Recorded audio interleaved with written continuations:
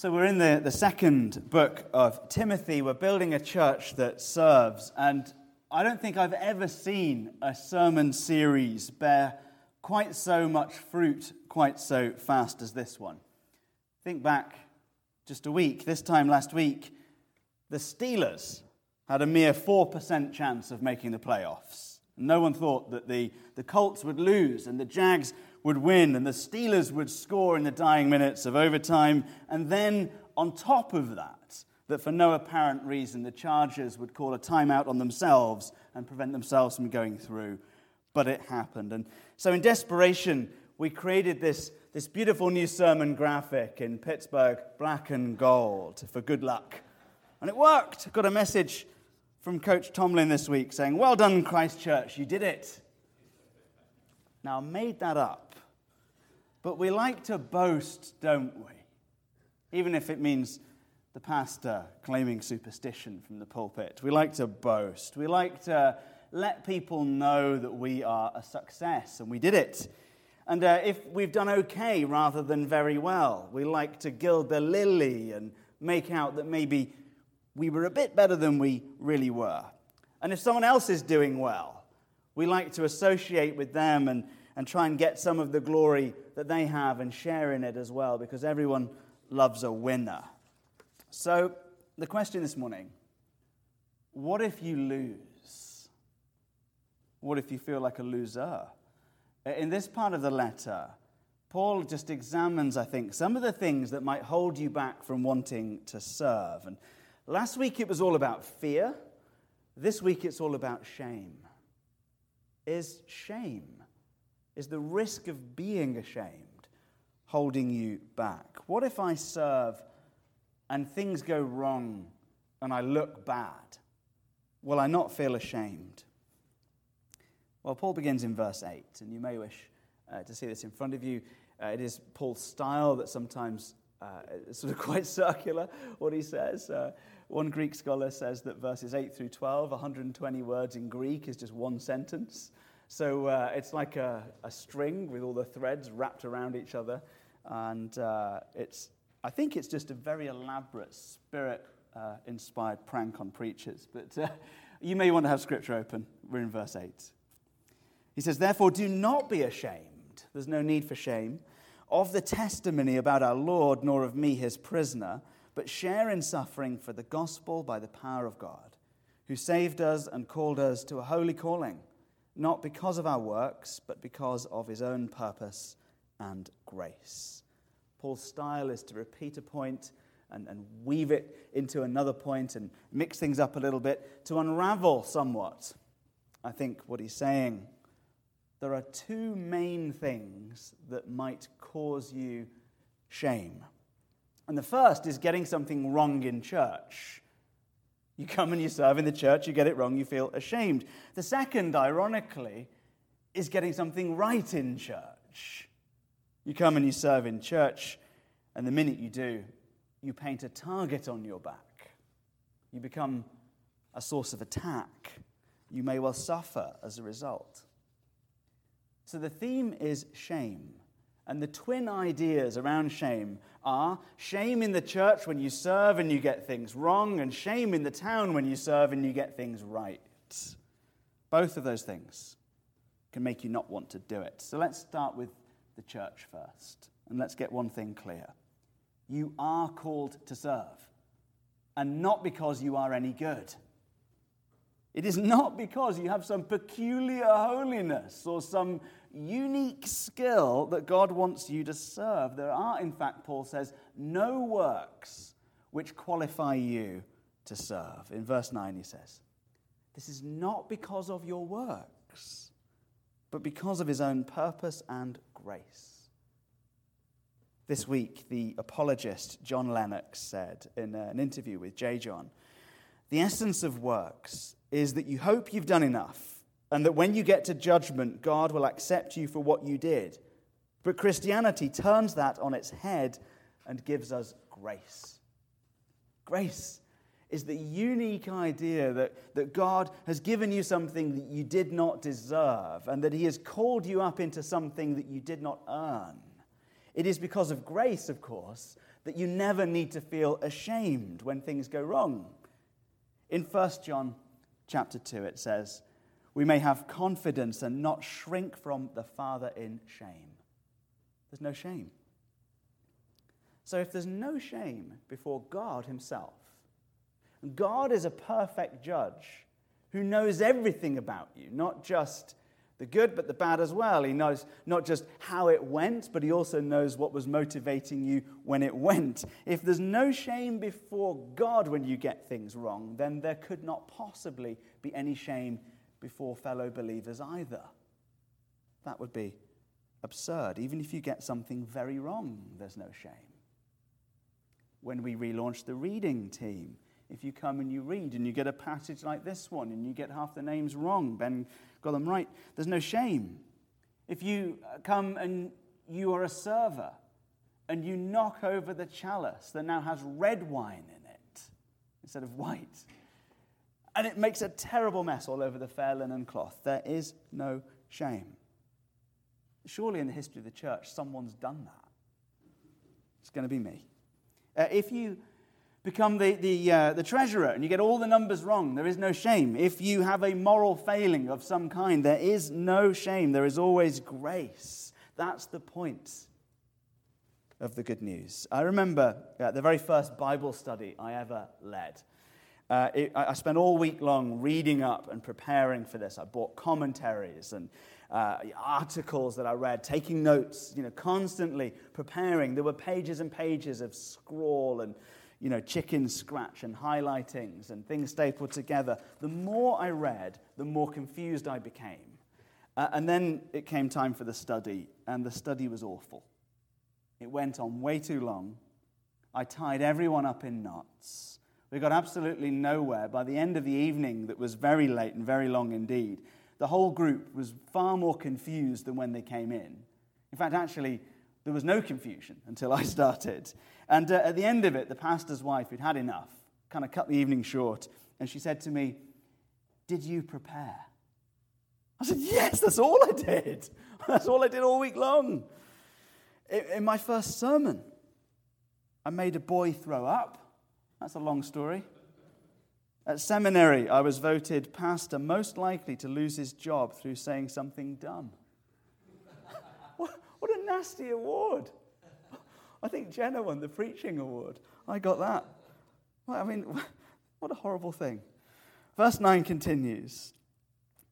Not because of our works, but because of his own purpose and grace, which he gave us in Christ Jesus before the ages began. In other words, before you were even born, before the world was even formed, God was on a mission to give you grace. Before you did a thing, before you were even a thing, God was coming to give you grace. And now he has. He's arrived. He's done it. Paul says he's manifested through the appearing of our Savior, Jesus Christ. He's telling us that an event occurred in the timeline of soteriology, the salvation timeline. God did a thing. And when he did a thing, the thing that he did transformed shame into glory. A moment occurred which changed the way the world works. That, of course, we know was the cross and the resurrection of Jesus Christ, where verse 10 tells us he abolished death and brought life and immortality to light. Just this morning, I felt led to dig into the word abolished. I thought that it could be cool. I think it is. Abolished, I discovered it means to be cumbered or weighed down. Imagine lead weights, like a diving suit. It means to be brought to naught and put away. The word abolished, I found out this morning, is in fact derived from the word for unemployed. So you can imagine, death standing there by the cross with his hood and his creepy stick kind of cackling, the skull under the hood. And, God saying to him, I'm sorry, death. We're going to have to let you go. Up goes the hood and the stick, okay. And he's on the breadline. He's been sacked. He's been fired. He's been let go. Jesus Christ messed with death. Mocked him. Abolished him. Put him away. And what is left to fear? That was last week, if death has lost his job. And what is left to be ashamed about this week? If Christ has been shamed for you. Christ on the cross suffered the worst shame of all and proved to us that he loves us enough by his grace to take it on, to be judged for us and to be sentenced to death for us and to be shamed for us and to be killed for us so that we might now get rid of all of that and take on a new life, one that does not end, but that indeed is without shame before God and is eternal. I want you to know this. In the coming weeks, if you decide to serve in the church, when you get it wrong, there will be no shame. And to bring shame into the church is blasphemy. To make someone feel ashamed is to deny the power of the cross of Christ. And so if you've made someone feel ashamed, and you now feel ashamed that you made someone feel ashamed, I think the message is don't be ashamed. Give yourself some of the grace that Christ gives to you. Point number one, in the midst of Paul's tangled skein, there is no shame in church. Right. Point number two. Of course, you still have to live in this world. You're still a person, and you still have to go about your business. And so, okay, there's no shame in the church, but Paul now turns to the world, and he says, what if I feel ashamed amongst my peers? What if I feel ashamed at work or in the town? What if the world makes me feel ashamed? And so addressing shame before God, saying there is no such thing. Next, he addresses shame in the town. What if I serve in the church and it goes rather well? And people find out and they don't like it. They don't like what I stand for. They don't like what I preach. They don't like what I do. And as a result, I suffer attack for serving in the church. Well, Paul goes on to talk about this now. And he begins again by saying, you will. It is a command, verse 8, to share in suffering for the gospel. In other words, if you stand up to look like Christ and to serve like Christ, you will likely be treated like Christ as well. And in verse 15 he says, you are aware that all who are in Asia turned away from me. Hyperbole, perhaps. I highly doubt that the largest continent on the risk board turned away from Paul entirely, but he felt alone. Among whom are Phygelus and Hermogenes. May the Lord grant mercy, at least, I added that, to the household of Onesiphorus, for he often refreshed me and was not ashamed of my chains. Just one person he calls out who was not ashamed, inferring, of course, everyone else was. The authorities were afraid of the gospel. They were threatened by it. They felt ashamed by the message of grace. I think it injured their pride, this notion that they might need to be saved. And as Paul shares the gospel, he starts to lay hold, claim to things that were precious to them, to their money, to their comfort, to their status, all of those things. And so they do away with him. They lock Paul up. The chains of which he speaks at this point in the letter are the chains of jail. He is in prison for the gospel. And as Paul is in prison, shut up and put out of the way for the things he proclaims, he writes this letter. And some of his friends are running away. You know that day after the big win, you want to wear a Steelers shirt, don't you? You see a lot more black and gold the day after a big win. If you suffer a really humiliating loss, one where you lose to the worst team in the NFL, you just don't see the shirts the next day. It doesn't look so good, does it? Paul, through his work, has found himself in chains. And the brand is tainted. And people are starting to put away the shirt. I'm not sure I want to be associated with this guy today. It doesn't look so good. And so he suffers, I think, on top of the loss of liberty, the loss of his friends. He suffers on top of the shame of the jail, the shame of his friends backing away from him. I would argue that as a culture, as a society, we are headed in that direction again. I think we have become a culture where it is increasingly easy to be cancelled for what we believe. And as technology abounds, our kids could be found out for reading the wrong kind of book, liking the wrong kind of page, and coming to the wrong kind of a place. They will be bullied. They will be exposed by a vocal few and made to feel ashamed. This weekend, as I preach into that thing there on the wall, on the other side of the lens, somewhere in a data shed in Arizona, a supercomputer is dictating live every single word that I say and putting it up as subtitles with a 2-second delay on the internet. What happens when someone gives to that thing the instruction that there are certain words I'm not allowed to say anymore? Then what? What happens then? If you serve Christ, someone is going to find out. Some of your friends may become ashamed of you. They may turn away. One day, the authorities may come for you, and then more of your friends may turn away. Paul reminds himself, therefore, in verse 11, how he got there. How did I get into this mess? Did I bring this on myself? Is it my fault? Paul says in verse 11, no. I was appointed.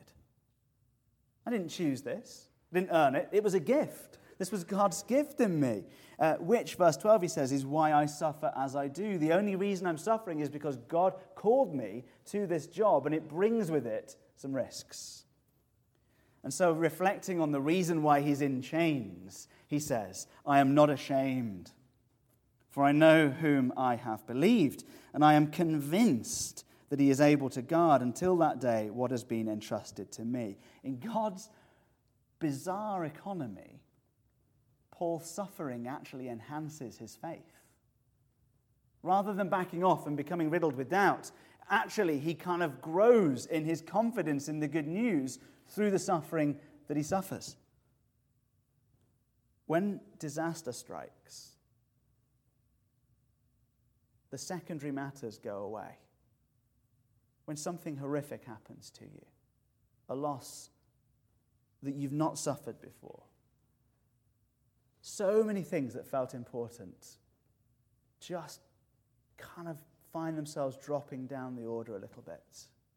That file at work, the big case, paying off that debt just now, and what people think of you, and what you're going to do next, and where you're going to go. It just seems so footling and stupid when you suffer and things go wrong.